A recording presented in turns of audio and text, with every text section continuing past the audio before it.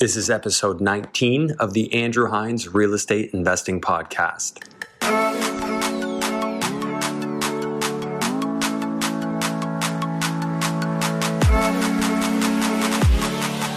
Hello and welcome to episode 19 of the Andrew Hines Real Estate Investing Podcast. I'm Andrew Hines, and thank you very much for continuing to listen to this podcast. Thank you very much to everyone who has subscribed and reviewed this podcast and even shared it with their friends. I've absolutely enjoyed this process of connecting with so many new people because of this. I also wanted to mention that we've booked a date for the next Greater Hamilton area real estate investor meetup, and it's going to be on May the 23rd at 7 p.m. That's the Thursday, and it's at Jack Astor's in Burlington. So if you are in the Greater Hamilton area or willing to travel to Burlington that night, we'd love to have you.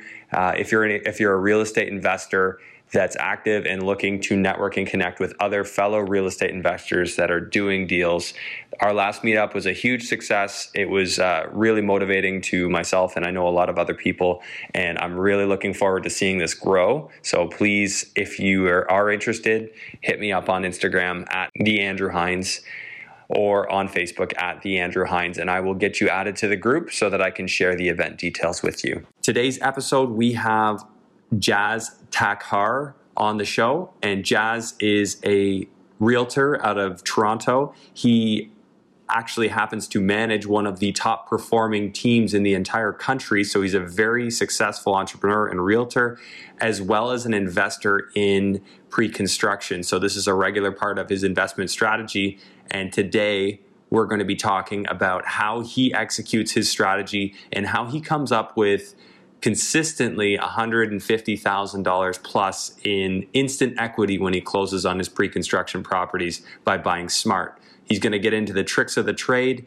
He's going to get into how he vets deals and even what he does for his clients, as well as talking about his own podcast and some of the things he's up to. So it's a really interesting episode. It's very different from the other episodes that we've had so far, and I was really excited to have this because it's, like I said, it's a very unique take. So without further ado, here is the episode with Jazz Takhar. Hello and welcome to the Andrew Hines Real Estate Investing Podcast. I'm here with Jazz Takhar. You said that really well, buddy. I've been practicing. And Jazz is a real estate investor, but also is involved in operating and running one of the largest real estate brokerages in Canada, or? Yeah, look, we're under the umbrella of Royal LePage Canada that has 18,000 realtors right across the country.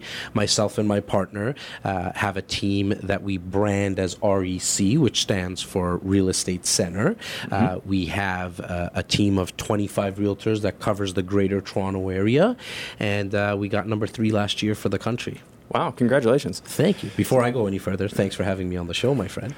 Well, thanks for taking the time. So I know, obviously, I came up to your studio. So for those watching, this is where your podcast happens. Yes, yeah. So just for the people who aren't familiar with that, what's it called and where can they find it? Awesome, man. So on all podcast platforms, iTunes, Spotify, Podcast Addict, anywhere you can listen to a podcast, search REC Experience. Okay. We do film all of our podcasts as well, and you can find that on youtube.com/REC Experience.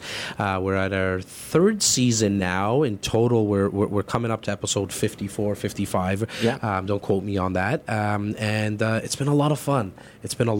Like, I could tell that when I've heard yours and seen yours, Andrew, like, there's a lot of passion that comes out, man, and so I too have a lot of passion on passion for not only real estate, but as you can probably see behind me, it says real estate, entrepreneurship, and leadership. Those 2 other topics, I like to sprinkle them in because I'm very passionate about entrepreneurship, leading a team of not only the 25 realtors, but we have 10 support staff, my partner and I. We're young guys. We like to have a lot of fun. There's a lot of ups and downs in entrepreneurship. There's been lots of successes, but there's also been lots of failures. Right. And I think that through the podcast, we are trying to do our best to document all successes and failures as well. hey, that's what it takes to be real, right? So true, man. And I know we were speaking about this before the episode, but I just wanted to reiterate. So I intentionally didn't look up on you before, didn't do the research on you before, because I wanted this to be authentic. I wanted it to be like, for the first time, I'm asking you the questions, and I really don't know the answers. Yeah, cool. Which I've taken this approach lately because it's just, you never know where the conversation might go. For sure. Now, I think there might be some success and failure with that too. Yeah, but you know what? I actually agree with you. Yeah. So just quickly, our first season was 17 episodes. You mentioned this is, like, you've done now 17 episodes. So it's funny that you mentioned that number. And I sat down with my partner and our executive producer, and we sat and we said, look, for the first 10 out of that 17, it was very scripted. Yeah. In fact, I used to have a piece of paper, if you look at some of the videos, and I would ask a lot of the questions. I myself, I was never good at school. It wasn't my forte. I like to go off the cuff. Yeah. And what I found after those first 17 episodes, there's just more authenticity that came out, and there was just a lot more banter. And so I totally agree with you, man. Yeah. Like, just go at it. You're good. Like, I've seen what you've been doing, and you're very easy to talk to, so I would definitely go all in with that. Yeah. I talk a lot. For better I'm or sure your worse. close friends and family tell you that all the time. I get the same thing. I that's why it made sense for us to do podcasts, right? Because now you could go on and just talk, and you'll decide what you want to post-produce afterwards, right?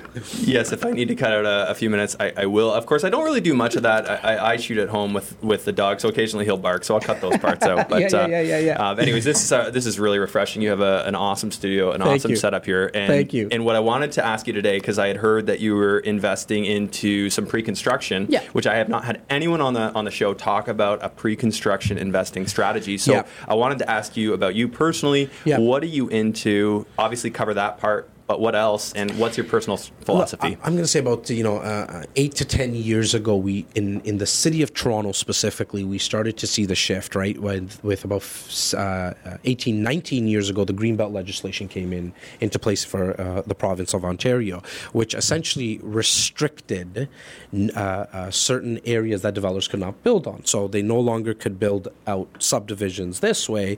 You started to see a huge influx of applications being put in for condos, okay, where developers can just make more money because they're able to build more units in one spot. You started to see a lot of the parking lots downtown Toronto being sold out. I mean, now sitting here into mid-2019, there's very little vacant parking lots in downtown Toronto.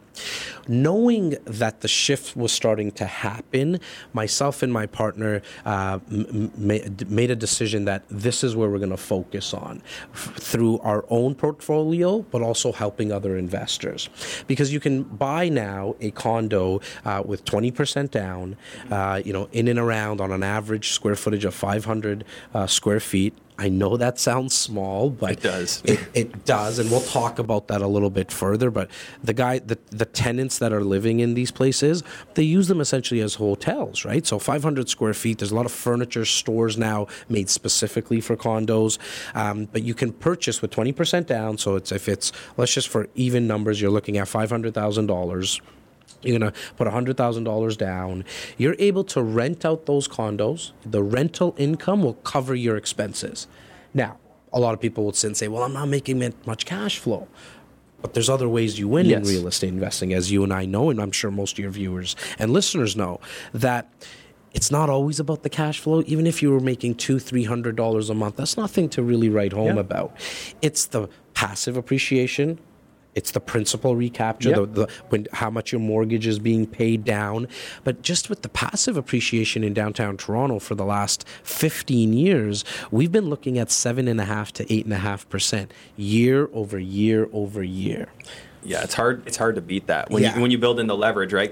Because your down payment's not going up by 7-8%. Exactly. It's the entire asset. So the more you can leverage and then re-leverage. So if you're getting that, in 2-3 years' time, you could refinance and almost pull all your money out. Well, I mean, Andrew, that's exactly what myself and my partner do. I make mention of my partner a few times, obviously, because we do joint ventures generally together, only because we're in the business. It's easy for us to pick a project and then rent it out and manage it. We also do the same for our investors. So we'll help them select a location. So we like to look at 3 things when it comes to pre-construction. Location, can't pick up the building and move it. I personally, in my portfolio, like to stick around downtown Toronto because it's where all the jobs are. So for any of your outside, out-of-province listeners or viewers, in downtown Toronto, we have the major banks. Yes. We have Bay Street.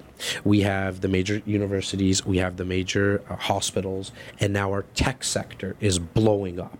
Right? I mean, you have Uber down there. You have Shopify coming. Google in the south east part of the downtown corridor is building out a smart neighborhood. Okay. Right? And so with all these jobs coming, we know that most younger people in that age group of 25 to 35, they all want to live where they work. Yes. So they can walk to work. I mean, I know we're going off on tangents, but my cousins from that age group of 22 to 26, they still don't even have their driver's license because they Uber around, they bike, or they walk, right? Absolutely, yeah. Well, I think downtown Toronto is it's probably in an earlier stage than cities like Manhattan and some of the others that have really developed subway systems, transit systems. Like Toronto is behind on that. Big time. I mean, we're seeing the Manhattanization effect here in Toronto now. I did want to also talk about the other two parts that we do due diligence on, which is obviously the builder. Because we want to make sure that the builder, this is not their first time at the rodeo, right? That we want to make sure that they have a good reputation.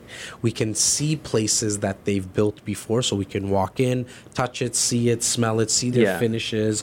And then third, last but not least, obviously, is the incentives that are being offered to investors. Because as an investor, you need to have 3-4 incentives that are in place that to an end user, it doesn't matter.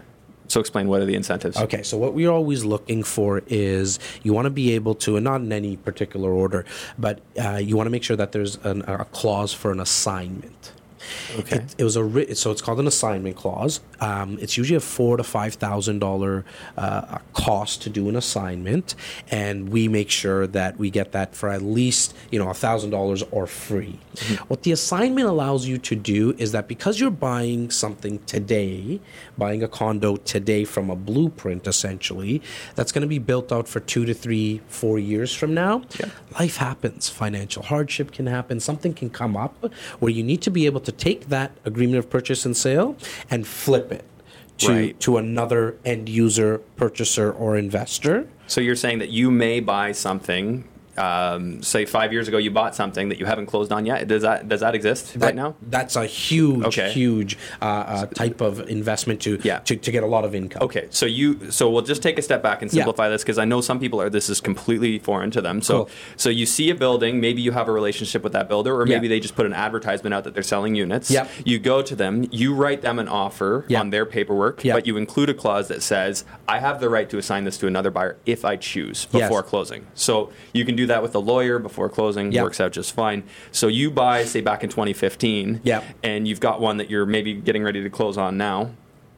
Maybe you change your mind, and how much money are you potentially making in a scenario like that? Well, so and I'm going to answer that question. So the clause originally came into play for somebody who might have some financial hardship and they can't close. They can't close, okay.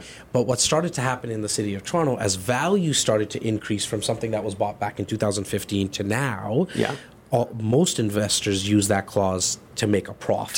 So to answer your question, I mean, I've seen anywhere from $100,000 to $200,000 to $225,000 made. Right.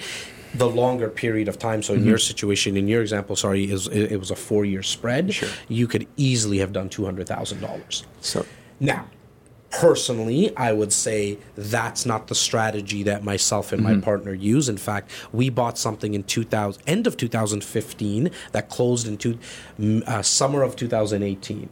And we had offers from other realtors for their clients, as well as our own investors asked us that for us to flip it and assign it. Yeah. And I think we were looking at about $160,000 as a profit. If you flipped it. If we flipped it. So you just signed a paper, literally signed the paper, never closed it. And then you just get a check from a lawyer. That's exactly what happens. And it was very enticing. And as my partner and I had a beer and we discussed, should we do this? We came to the conclusion that, look, buying and holding has always and will always be, in my opinion, just in my humble opinion, the best strategy, because long-term wealth in real estate is created by buying and holding. Absolutely. Again, just my opinion. And as my partner and I sat down, we decided not to flip it because we know that we'll be able to refinance and pull out that $160,000. Yeah. But still hold the asset.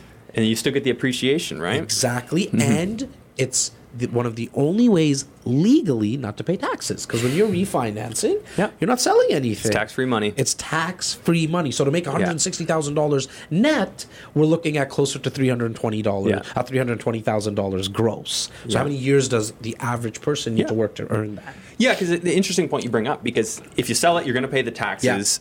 Maybe work the numbers backwards on just how much difference it really makes to just refinance it and keep it, provided it's an asset that you would like to continue to own. Agreed. It works out really nicely. And generally speaking, that's what I look to do. I look to refinance them with my own, and I look to keep them. I do a lot of student rentals and stuff, not in Toronto. Right.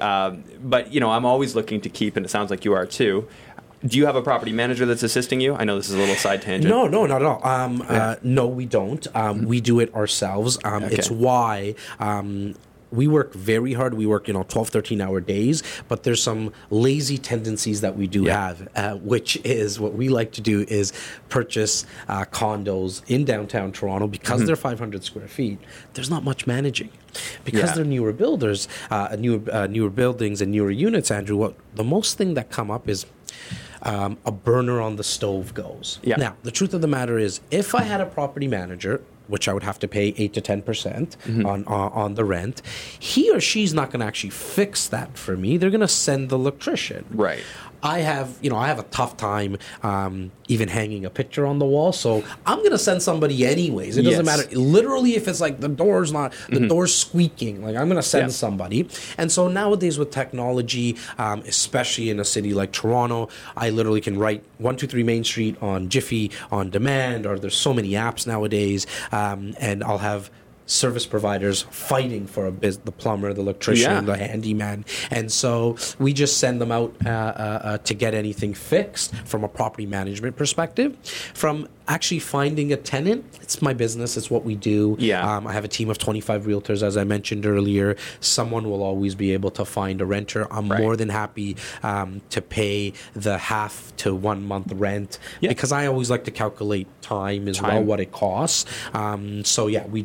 We'll put it on MLS and we'll pay the other agent to find a tenant for us. So the operation side doesn't scare you? No. And then, so I want to jump back into the process. So for somebody who is thinking about maybe buying a pre-construction, we'll get into the kind of the process. Walk me through. Say your first one. What did you buy, where, and let's talk how it worked. Okay, so the first one that we did would have been I bought my home, which helped me because it was a pre-construction home, so I understood the warranty purposes. But from an investment perspective, it was right downtown Toronto. It was in a project called River City. So for our Toronto listeners, it's just south of Front Street, west of DVP. When we went there back in 2014, late 2013, I should say, it was a pile of dirt. And so that's probably the toughest thing to look past, even as somebody in the business. As my first time looking at a pre-construction condo for investment purposes, it was tough to see, like, the builders and the maps and everything showed us what was going to be happening in this area. But when you go and you see a pile of dirt, it's hard to get past that, okay? So what we did is we like to choose smaller units, even as small as 400 square feet. 400 to 650 is kind of the sweet spot that I like to look at. Reason being is because they're generally one bedrooms. Obviously, the 400 square feet are bachelors or bachelorette units. The rents... the tenants that are going to be living in there, they'll not want to stay in there for a longer period of time. So when they leave, you can increase the rent to market rents when you stay with the smaller units. Why don't they want to stay there a long time? Because it's too small. So it's just a transition. It's just a transitional place, right? So imagine yourself and your fiance, and congratulations again, my man. You're in a 500 square foot condo. Once you get married, one of the jobs might change. Might start thinking about growing a family. You can't do that in a 500 square foot condo. You'll leave. We'll bring in another tenant because it's downtown Toronto, very easy to do, and we're able to increase the rent to market rents. Okay. Now, in terms of the process, you want to look at location where tenants are going to be. Okay. It's either downtown Toronto or right off subway lines. Major transit. Major transit. You, if you look at any real estate in the last 75 to 80 years in Toronto, values have always increased the most off of major transit hubs and subway lines. Because like you mentioned, it's the one thing that we're very much lacking compared to the other major cities in the world is our transit. We got 2 lines and that's it, right? And so if you can buy real estate off an existing subway line or something that, or if there's going to be a subway stop that's coming, you're going to win. This is not... Assuming they don't change their mind. Exactly, right? And so we had a project in Vaughan, which is the north part of Toronto, where the new subway system just opened up. Subway stop, I apologize, end of 2017. And anyone who purchased in there saw increases of $50,000, $60,000 once the subway opened up because everyone knew it was real. Okay, so you're essentially, you are buying from, talking about the process again, you are buying from a blueprint, which is tough for people because, again, you can't touch, see, and smell the unit. How'd you meet the builder that you bought from? So I being in the business, my partner and I being in the business, we just know a lot of builders. Our relationships are very strong. It's why, not that you need to use us, but we're more than happy to give you the essentially the insider secrets of how to buy at any time. So you get access to stuff that maybe other people don't? It's very, very important that you actually buy in the first stages of pricing for pre-construction. Because you made mention, if you see an advertisement in the paper or now online, it's probably too late. I've heard this. Okay. So this is, I want to touch on this point because I think this is really important, and this is one of the things that when my friends send me listings, they're like, oh, check this out, for new construction. They're like, this is the price per square foot. I'm like, dude, that just hit advertisement. I mean, you're late in the game at this point. I want to know the first guy that got called, because that first guy definitely got preferential treatment. For sure. Definitely got better pricing. And for me, when I've thought about pre-construction, never that I thought about it that seriously, but the first objection that came to mind was, how would I know that I'm getting a deal from that builder? I mean, sure, I can compare it to other projects. But how would I know that I'm getting a deal? Well, you want to definitely look at what other units are selling for in the area. So you want to get comparables. But you to answer your question, you want to make sure you're working with a platinum realtor that has been doing this for a very long time. So if you search online and Google platinum realtor, you will get 1 billion hits just in Toronto alone. So platinum realtor, is that just a term around here? That's just a term around here. What about our listeners, San Francisco? We've got people in New York. We've got people all over the States listening as well. You want to see that, you want to find out their reputation. What other units have they sold? And so, for example, if you're outside of our city, what I would do, so if you put me in Norway tomorrow and I wanted to buy a pre-construction home and or condo, I'm going to do the research on the realtor and how many homes they've sold. And also ask for referrals. It's the best way to get connected. Or in all honesty, call us. Give us a shout. We'll tell you which projects are in the first staging of pricing. And because you want to buy, the reason you want to buy in the first stage of pricing, because there's probably 4 to 5 increments that the builder will increase the pricing. Okay, and that if you buy in the second stage or in the fourth stage, we're talking a difference of $100,000. So easily, it makes a huge difference to get in the first stage. In fact, don't buy unless you're not buying in the first stage. So I just think this is so important, and we got to drill down on this. Like, how is it that even if they're in Vancouver, say they don't know, say you're new to Vancouver, you just moved there. How are you? Like, what's your first step? If you were thrown into Vancouver tomorrow, who would you call? Well, I'm gonna. Or what would you do? Well, I mean, me being in the business, I'll probably know a majority of the Say builders. you didn't. I know. So somebody that's not in the business, look, you go ask the builder how many units have been sold. Okay. They might stretch the truth on that one because they want you to think you're buying in the first stage. You got to have some blind faith, and it goes back to the realtor. And I would find out who is one of the top 2 to 3 realtors in Vancouver, that are selling pre-construction. Because I can just tell you, if they do, like we do about 250 to 300 a year. Okay. If there's someone in Vancouver specifically, because they do a lot of pre-construction. If there's someone who's doing 200 to 300, one of the projects that they're working on is definitely going to be in first access pricing, and that's where the blind faith comes in. That you need to know that they'll probably give you something and you'll get first access pricing with that realtor. Yeah. If it's someone who does 10 a year, I guarantee you on the other end, Andrew, that they don't have first access pricing. They're not getting good pricing. They're not, because they're only doing 10 a year, so the builder doesn't look at them as somebody who's going to be able to give them results over a longer period of time. You're getting on my next question there, is why does the builder want to work with a realtor to just blow out a bunch of units at low pricing? Well, because what happens is they need to get introductory pricing out. It's easier for the builder to outsource it to realtors because the realtors have clients.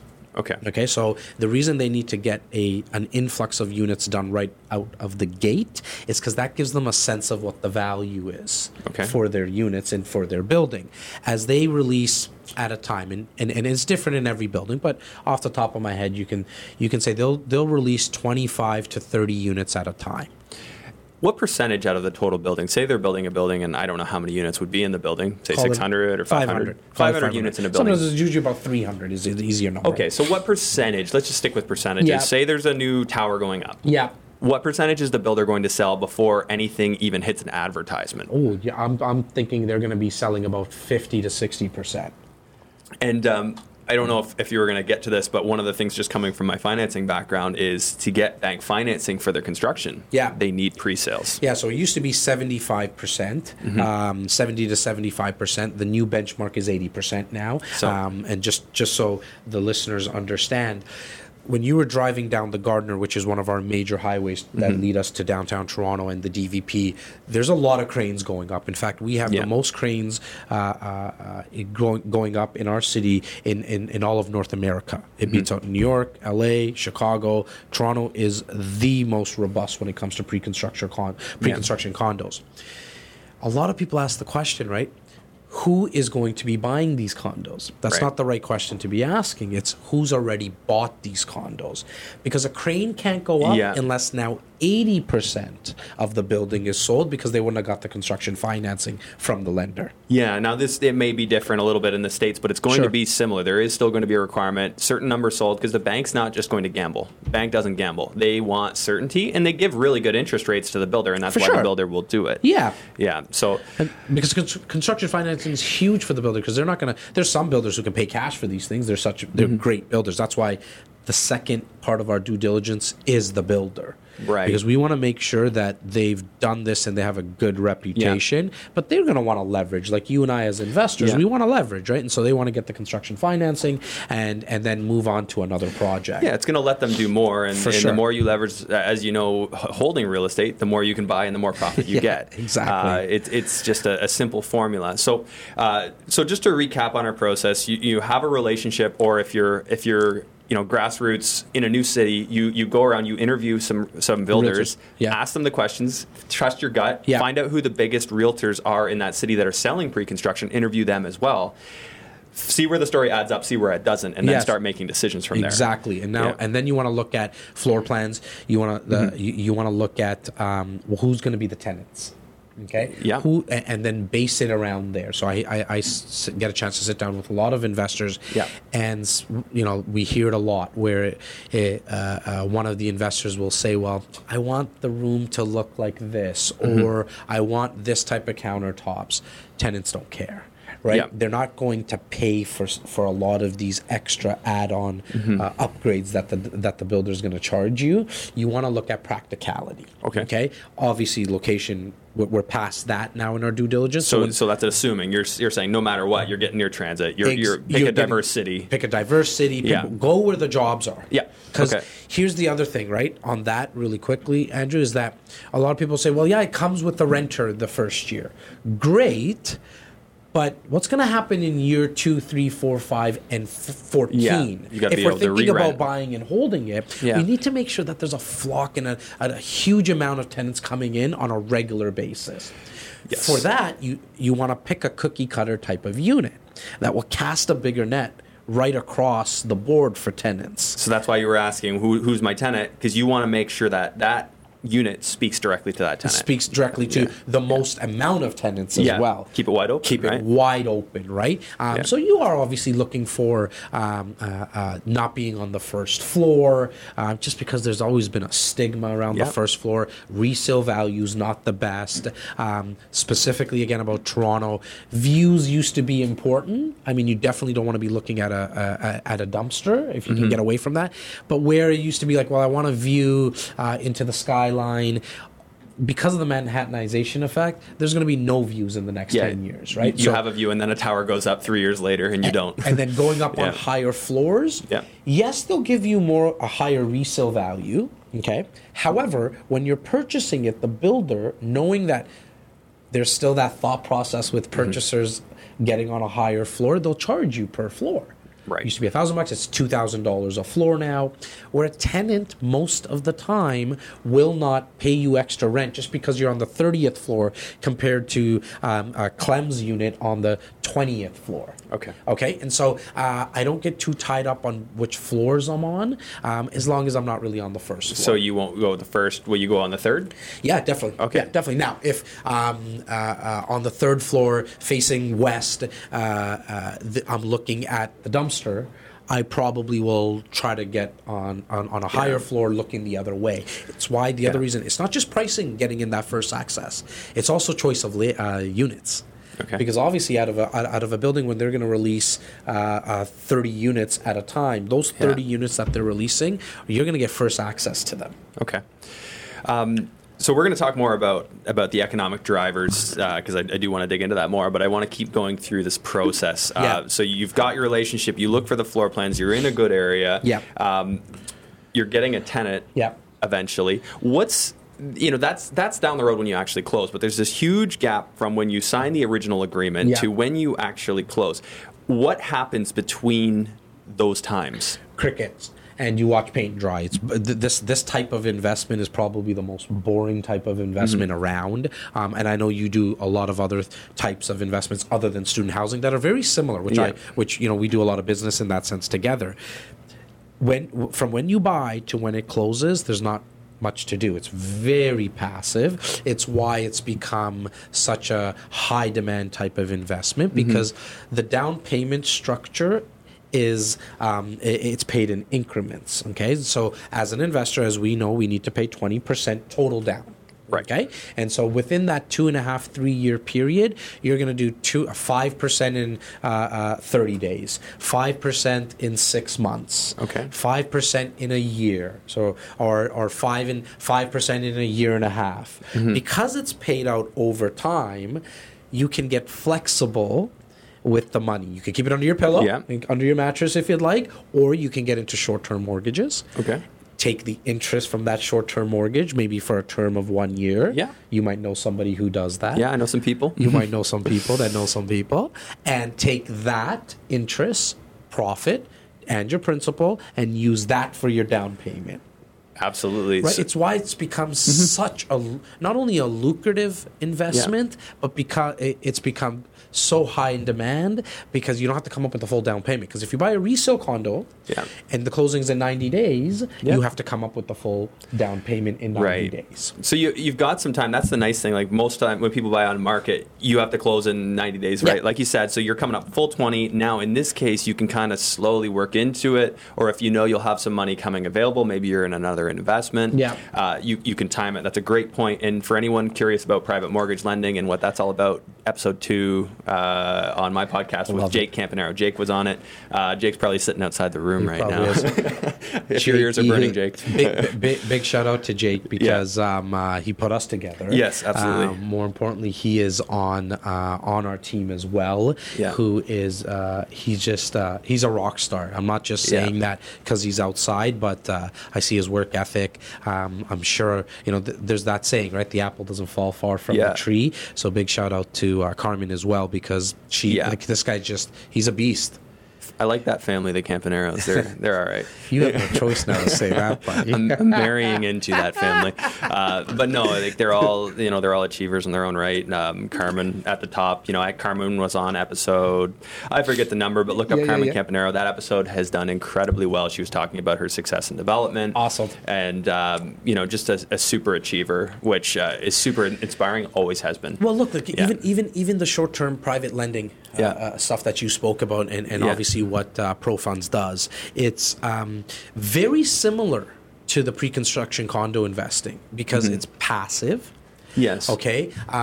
There's obviously some differences where with the short-term lending, you have fixed returns generally. You're getting monthly payments versus this you're not, right? With this you're not. Here you're owning a unit, right? From a high-level investor discussion, I always start with telling my investors that there's benefits to every single type of investment, but don't get caught up into it until you understand the things you need to consider. Yes. So with pre-construction condo investing, when you purchase, you automatically, in Ontario, get a 10-day due diligence period, also known as a 10-day cooling period, right? Where the government has said because it's a condominium and there's actual condo docs. Yep. A purchaser needs 10 days to cool off, relax, chill, make sure they made the right decision, didn't get pushed into doing something. Where within that 10 days, you need to take those documents, and guys, they're like this thick, and like your realtor won't even read through it. Okay. In fact, when you sign nowadays, it's done on an iPad. You go boop boop boop boop, 5 buttons, five presses, and you're done, right? And so you get those 10 days to get those documents reviewed. Okay. Then and only then, when you're comfortable, you let those 10 days expire and move on. Now, within that time period of after the 10 days to when the building gets built, your deposits that you've given, they're locked in. Yep. You're not getting them back. You can't get them back. We can use the assignment clause, but you can't use the assignment clause because even in the documents, it's written that most of the time, all documents are different, that you can't assign it until the building is 90% sold because the builder doesn't want you to compete with them and undercut their pricing, as well as some type of line will state that the construction needed to start or it needs to be up to the 5th or the 6th floor, something like that. So you need to know that there's no like, Jazz, Andrew, I changed my mind. I want my money back. If it's after the 10 days, and so 15 years we haven't lost people's deposits, we don't like to start now, right? Absolutely. Now, I would say, obviously, you've been quite fortunate in Toronto with this market. Yeah. It's just been going up and up and up. And I'll tell you the things that I like about Toronto. I've always looked at it as this city that even in a crash down the road, if and when it happens. I mean, obviously there's a cycle. Sure. It's hard to keep a city like Toronto down because of its diversity, because of the demand to live there, because of the things that you've said, because it's got water on one side and a green belt, which you can't build on the other. So you're basically isolated. The only way you can build is up. We're in an island. Yeah, basically an island, although it's not fully an island. Yeah, you know what I mean? Yeah. But it's got that Manhattan effect in that there's nowhere else to go but up. And that means each parcel of land is going to get more expensive, and because development is not allowing enough new units to match the influx of people into Toronto right now. And talking about the influx of people, it's 125,000 people coming into the Greater Toronto area year over year for the next 10 years. These are Immigration Canada stats. It's not Jazz making these things up. Yeah. What they cannot calculate, but what they guesstimate is 250,000 over the next 10 years for net migration. Right. So in the next 10 years in total, we're going to be looking at about 1.5 million people. Okay. 1.5 million people. We need approximately 500,000 households. Okay. On a good year, we produce about 30,000. So extrapolate that for the 10 years. We're only going to be doing 300,000 households. We need 500. Basic supply and demand. Yes. We're in trouble. It's an epidemic. This is not like I'm just making these numbers up. We need more housing. They need to figure it out. Now, I mean, kudos to the guys who are trying to figure this out because, as you said, water on one side, greenbelt on the other. Do we start cutting down the trees? I don't think I'm happy with that. I got a 5-year-old and a 3-year-old, right? And so we need to think that through. The whole lane housing and stuff that they're coming out with in the city now, great, huge advantages. It's going to help, but I think I read the number. I think it only allows for another like 8,000 households. Lane housing. So there's going to be like you literally convert a garage.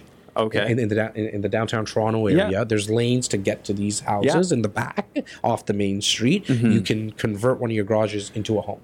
Okay. And so that's going to allow, but it's a drop in the bucket. It's a drop in the bucket compared to what we need. And we're seeing that all across Ontario. All the municipalities are adding in something that you can add in granny suites, secondary suites. They're trying to answer this call for more housing. There is a call. And I love that you mentioned supply and demand. That's what it always is. It's always supply and demand no matter where you are. If you're looking for a place to invest in pre-construction, you're going to want to look to a strong, diverse economy where if it were to crash, it's going to come back quickly because of the diversity, right? What are the drivers there? In Toronto, we've got all this industry, all this tech. It's set up. It takes a long time for these companies to move out. And why would they, right? The people that work there are here. They're close to the borders. There's all these things that aren't going to just change tomorrow. And we're not talking about small companies either, right? So Uber, I don't think they're going anywhere. Probably not. Okay. But let's talk about the big boys. Google, okay? Shopify. This is just where we're heading in terms of how we're going to be buying. Amazon obviously didn't make the call to come here, but they're opening up a new distribution center in Caledon, Bolton to be exact. And so when we always have had the major banks' head offices here, which is one of the biggest factors in terms of employment. And then schools, colleges, and you also have hospitals as well, right? And you're on water. All of that you have to right on the water, and you have it right downtown Toronto. And even though transit it hasn't been good, what I've just noticed is a lot more people just biking and walking. And so it's why even parking now, Andrew, if you're purchasing a new condo in downtown Toronto, it's about to touch 80,000 on some projects. A parking spot. To buy. Okay, so just to make it, just to put it into perspective, Manhattan is at $250,000 for a parking spot. And so when we hear, and I hear it a lot, right, where it's not affordable, Jazz. Yeah, I get it, but you got to drive till you qualify. That's just what happens in major cities. The average person cannot buy in Manhattan, London, Tokyo. We had our executive producer, Laura. She was in London, and she sent us a picture of a flyer that was at about it was $2,800 price per square foot. Okay? Canadian dollars. $2,800 price per square foot. Okay? When we're buying pre-construction, we're always basing it on price per square foot numbers. Okay? So $2,800 in London. 20 minutes from the core, not even in the core. Okay, so in the core, let's just add a little bit to it. And I think it's safe to say it'd probably be $3,500 the price per square foot. Toronto right now, downtown Toronto in the core is selling for, I would say, close to $1,300 to $1,400. Okay, Manhattan $3,000, $3,500 all day long price per square foot. Tokyo, Shanghai, Paris. Seems to be the way it's going. They're all at that price point where really the only people that think Toronto real estate is expensive is people in Toronto. People who are from Toronto. And it's just hard to believe, right?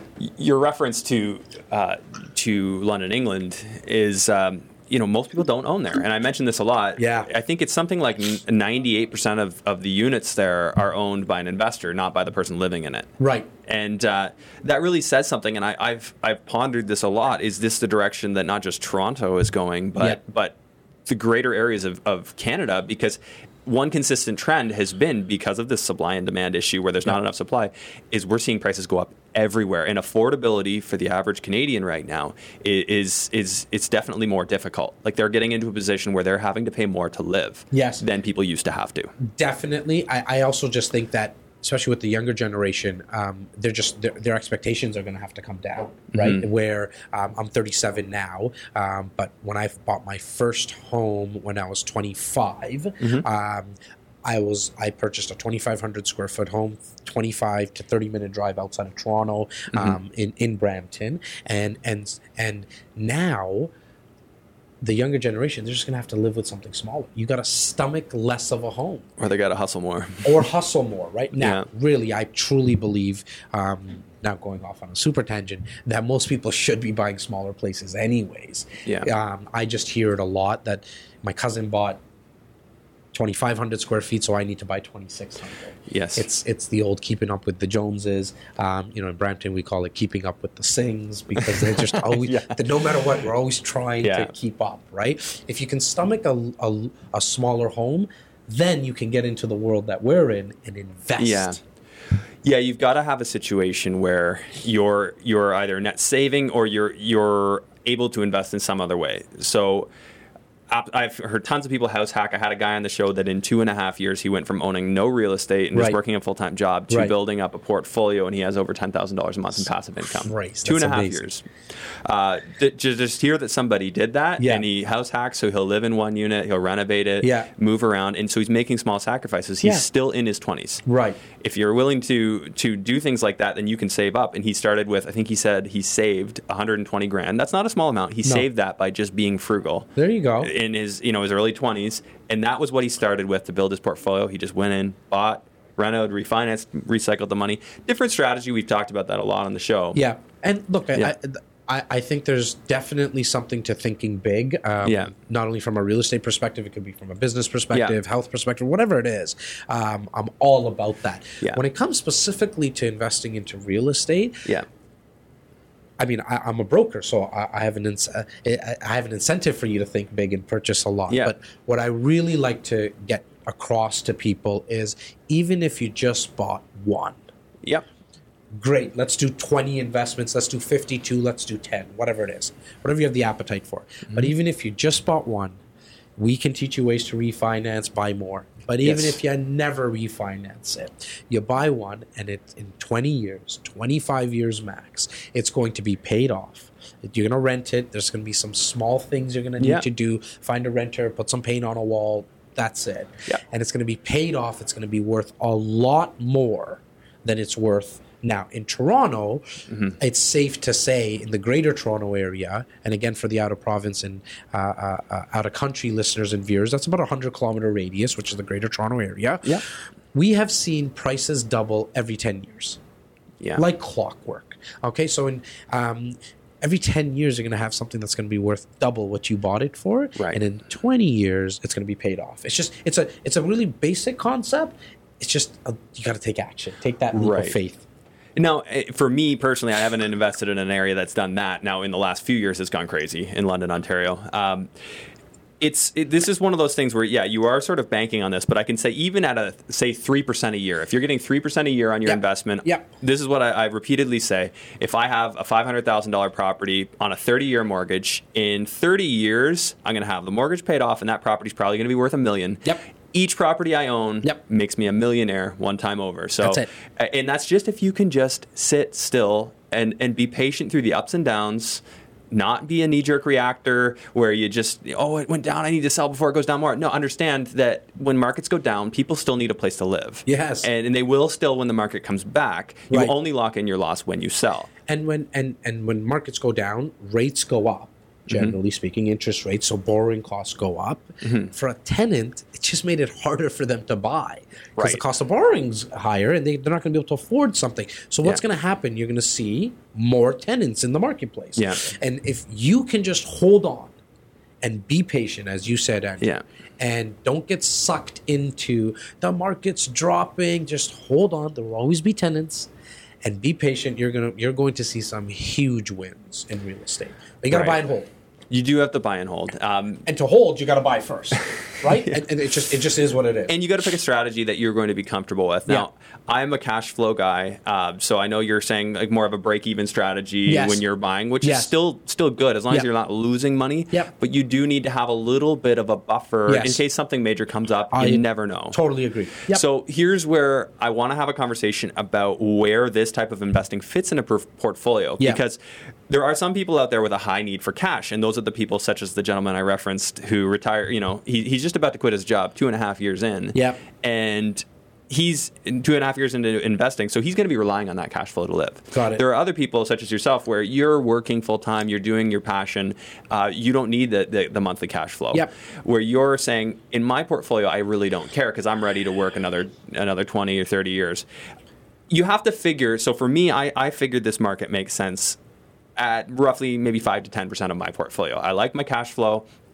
But this does have a place. Not everything needs to cash flow. And this is also, not to cut you off, Andrew, it's not for everyone either. Yeah. Like, I want to start there. This is not, everyone should buy pre-construction because it's a no-brainer. No. You have to think about your own needs. 100%. Where are you as an investor? Yeah. Like, what do you need as an investor to get to where you want to go, right? Yep. If your goal is just cash flow, it doesn't make sense to buy something that won't. No. But if your goal is to have a huge nest egg at retirement, and you've got a 30-year purview, and you can wait 30 years to sell it, or even 20, you don't actually typically need that. I would say, I would say bare minimum, if you're not thinking at least 10 years down the road, your mind. Yeah, I mean, there's a lot of investors that I have seen wait just even the 5-year mark who want cash flow. So if you're looking for cash flow, you're not going to get it from a monthly perspective, positive. You're going to get that break even.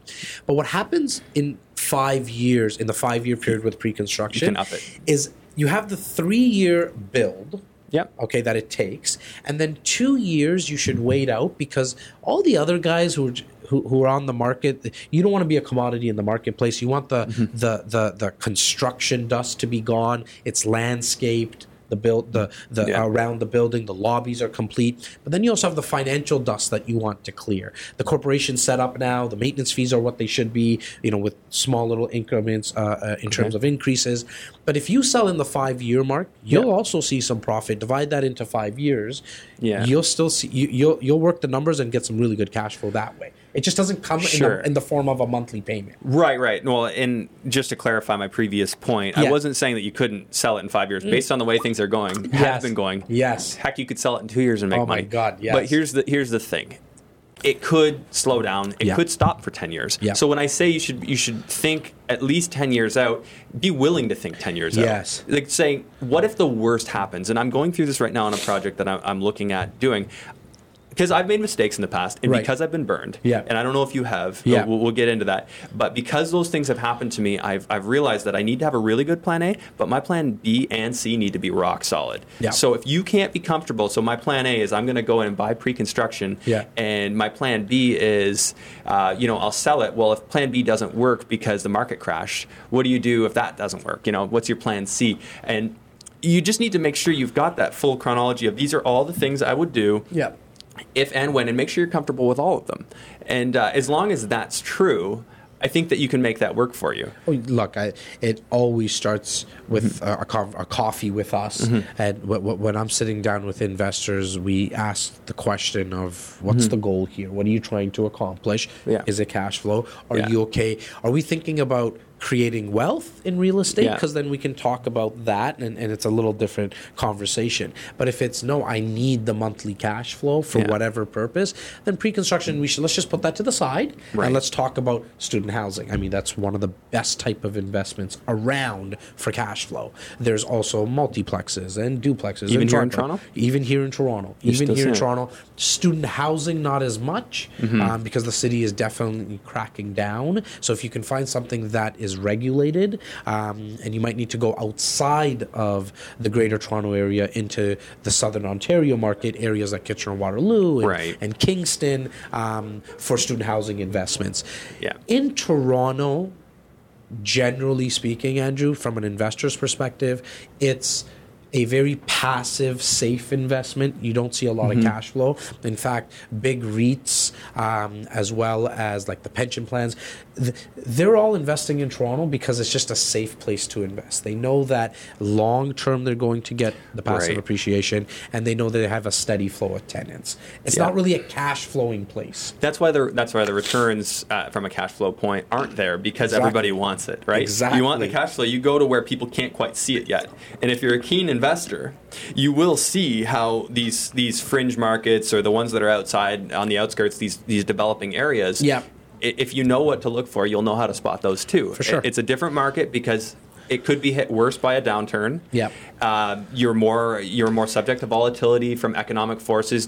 If one major manufacturer leaves a town of 20,000 people, that hurts. We've seen that happen a lot as well, right? I mean, even in just outside the GTA into Oshawa, which is kind of borderline GTA outside, the Chrysler plant left. and so there's not as many tenants now that are renting in the area. It still didn't affect it at a huge, like a grander scale, because you're still a 30-minute transit ride in on the GO train into downtown Toronto. So a lot of people who are living there weren't just living there because of the Chrysler plant. They wanted to, because they couldn't afford downtown Toronto, they were living in an area like Oshawa. Okay. That's the big thing with Oshawa. It's an outskirt town for those who aren't familiar. And it's right on the major transit line for GO Transit, which is a train that goes right downtown Toronto. So you've got access. Again, we're going back to that major transit. And crazy, I don't know how people do this, but people drive from where I live in Burlington on the GO train to Toronto, and it's almost an hour. I know. And they do that on a daily basis. The average travel time is to and from work is about an hour and 45 minutes for a GTA resident. That's why you should spend all your time listening to podcasts. I was just going to say, mine and Andrew's. We think quite simple. I was going to say, if you're on the GO train, put in those earbuds and throw on our podcasts. Exactly. We should keep you busy. I'm thinking that's why podcasts are growing. I think that's exactly why they're growing, because it takes no extra time, right? So obviously video still is the holy grail and the mothership in that sense, but I think there's a huge transition happening into the podcast audio world, because it takes no extra time for us to do something. A video I need to still watch. Yeah, well, passive listening, right? You're kind of in and out, and a good point's made, and all of a sudden you tune back in. Of course, not when you're listening to ours. You're tuned in the whole time. Obviously, that's why my videographer's always scared, because he's going to be out of a job once audio takes fully over, which I can't wait for. But I love audio, I really do, because I spend most of my time now in the car listening to an audiobook and or a podcast. Right? Absolutely. Yeah. So, Jazz, to give it some context. When did you do your first pre-construction deal? What year? 2013, end of. Okay, so how many have you closed on? So we've closed on 3 so far, and I have 3 more closing. Okay. Yeah. And I know some of it's hypothetical, but on the ones that I actually think they're all downtown Toronto. I'm just thinking that through. They're all downtown Toronto. All downtown Toronto. Yeah. So for those who aren't familiar with Toronto, those are high numbers in terms of value. Yeah. No matter what, if you're in Toronto. Yeah. So let me put it a little bit more into context for you. So as I mentioned, that the average is about $1,300 price per square foot now. The ones I bought in 2013, 14, 15 all ranged from $500 a square foot to $700. I bought 2 last year. Last year was 18, so end of 17. The highest one that I bought was at $850 a price per square foot. So you could do instant equity wise, on the ones you've closed, on average, how much instant equity did you have? And I mean, so you bought it for one price, and when you closed, it was immediately worth something else. Well, okay, so I'll give you exact numbers. So the one that I bought in 2013, bought that for $500 a square foot. It was a little over 500 square feet, so it came in at a little under $300,000. Okay. 285 or something like that. I had to put 20% down, so that got built in late 16 to 17. Okay, so I had the 20% down on that, which is $60,000. Had a mortgage of $240,000. Okay, and in 2016, that was worth close to $400,000. Okay. So 400. You were already up over. Subtract the 400 to 240. Yeah. Okay. And what are we at? $160. So you're up 160 on something 400 to close. Yeah. Wow. Yeah. Or 260, 240 to close. 240 and to you close. had an immediate value of 400. Of 400. That's incredible. And we refinanced at that time because now I own it. Yeah. Took the money. Went to another one. Like I could. And here's the cool thing with the refinancing. We talked about tax-free. That's one thing. If I wanted to, luckily myself and my partner don't have any bad habits, i.e. like gambling and all that kind of stuff. Not to say whoever does it, that's up to you. It's just that we don't. We could have went to Vegas and spent it. Yeah. And the government, they're not going to tax us on it. We also don't like flashy stuff, really. Yeah. We could have spent it on the flashy stuff. So I can't remember 100% if we took all of it. I know we put some into our business because that really is our passion. And now we're just building out a portfolio. We're young guys. And you know, we always say we need to get to 15 to 20 million worth of real estate because there's 2 of us. So it's actually 20 million. And if I'm at 10 million on my own of real estate that I own that is paid off, if you look at a 4% return on that when it's all paid off, it's a $400,000 residual income to me when I'm 65 years old. Sounds wonderful. Right? And so if anything else hits the fan in terms of the business doesn't go the way it's supposed to go, if I just keep my real estate and hold on to it, still refinance it before that period of time, at a time where it's all paid off, it's worth $10 million, we can take an average return that we've seen over a long period of time of 4%. I'm making $400,000 a year, and divide that into monthly. It's a nice little income residually. Right, and once you retire, you don't need to live in downtown Toronto. You can make that go far. 100%. Yeah, there's a lot of places you can know live. What? I met with investors yesterday, and I made mention of that yesterday, and the wife looked over at me, and she said, but I want to go on cruises, and I want to live a better lifestyle. I'm like, you can do that too. Airbnb your house out. Exactly. Head on we didn't even talk about Airbnb and what you can do with downtown in condos with Airbnb, because it's just easier to manage. It's a crazy market. That's a whole episode on its own. 100%. What's one thing you would recommend to somebody thinking, like the one most important thing about somebody thinking about getting started into pre-construction? Is get educated. Get educated by asking the right questions. We were joking about listening to podcasts, but definitely whatever which way you consume information is definitely get educated. And I'll give you two pieces: is take the leap of faith, take action, and because the money that I'm talking about that we've made, that's one of thousands of stories. Thousands. This is not. Some would say it's speculating, but I would venture to say no. It's a very educated investment and an educated guess because we have so much history that's told us what's happening in the marketplace. It's a yo-yo on an escalator. I forget where I first heard that, but real estate is a yo-yo on an escalator. You will have your ups and downs as you go up. It goes up and down. Upwards on an upward trend, right? So you got to be willing to stomach all that. For sure. It's like you buy stocks. You don't look at it every day because it's always up and down. You can't day trade real estate. No. That's not what you do here. You think about it long term and put the right team around you as well, because there's just no way that you would know what questions to ask, because there's what you know and then there's what you don't know that you don't know. Yeah, absolutely. So same token, I like to do the other side. Cool. What's one thing you would absolutely say not to do? Is not get educated. I know that's kind of an easy cop out. Just the other side of it. It really is the other side of it, because people get. Let me elaborate more on that, Andrew. Google's a great start, but it's not everything. So Google's not everything. Great place to start, but don't just use Google as your place. And so get the team around you: finance team, realtor team, legal team, network. Yeah, build your network. I've said this before, and we were talking about this before the podcast. One of the biggest reasons, Jazz, when you asked me why did I start this, I wanted to build my network more. Right. I wanted to build a sphere of investors around me, because I know that when you network, everybody grows. Yeah. And it just takes things to a new level. You never even know what opportunities come. God, yeah. So the more people you get around who know what they're doing and are doing things, your story inspires me, it inspires other people, and it gives me one more thing that I can look at as, okay, where is this going to fit in my portfolio? When am I going to do that? Look, man, I mean, you and I are in very similar circles, but we've never met before. Yeah, really. We passed by. We passed by I was aware literally of in hallways. Yeah, and I know you're there. You know I'm here, kind of thing. Yeah. But as I think about someone who comes to me now that would want a deal from a student housing perspective and or a private lending, you're going to be top of mind now. No matter what, you'll be top of mind because we're doing this. So the networking is probably, I mean, it's the biggest lesson I've ever learned in business is get to know people, because you just never know their story.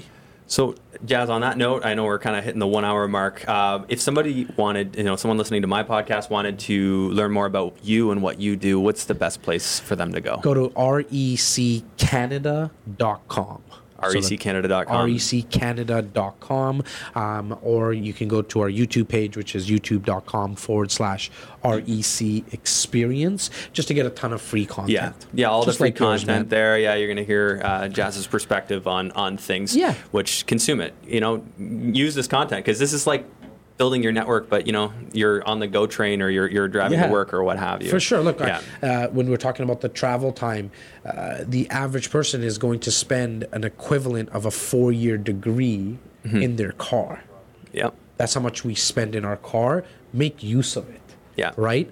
If you already have a degree, well, you can, quadruple down on that now, right? It's the university on wheels. Yeah, exactly. I love that. I learned that. I like that. Brian Tracy's, that was like the first personal development book I ever read. I think it was The Art of Closing. Okay. And I University like on Brian Wheels. Tracy. He's been around for a very, very long time. And it just, the number one lesson I took from that, get educated. Yes. Constantly. Sure. Don't waste time watching Netflix. Yeah. Immerse yourself in something that's going to help you. Yeah. Now, look, you can escape. Like last night, a little bit. I escaped with, obviously, not the best news with the Leafs losing, but other than that, I think you need to look. If you're doing something that you're passionate about, you'll always be pulled towards it, right? And there's not really much that you need to get motivated about because it's essentially pulling you, right? So Okay, so for anyone who wants to get a hold of me, at the Andrew Hines on either Facebook or Instagram is the easiest way.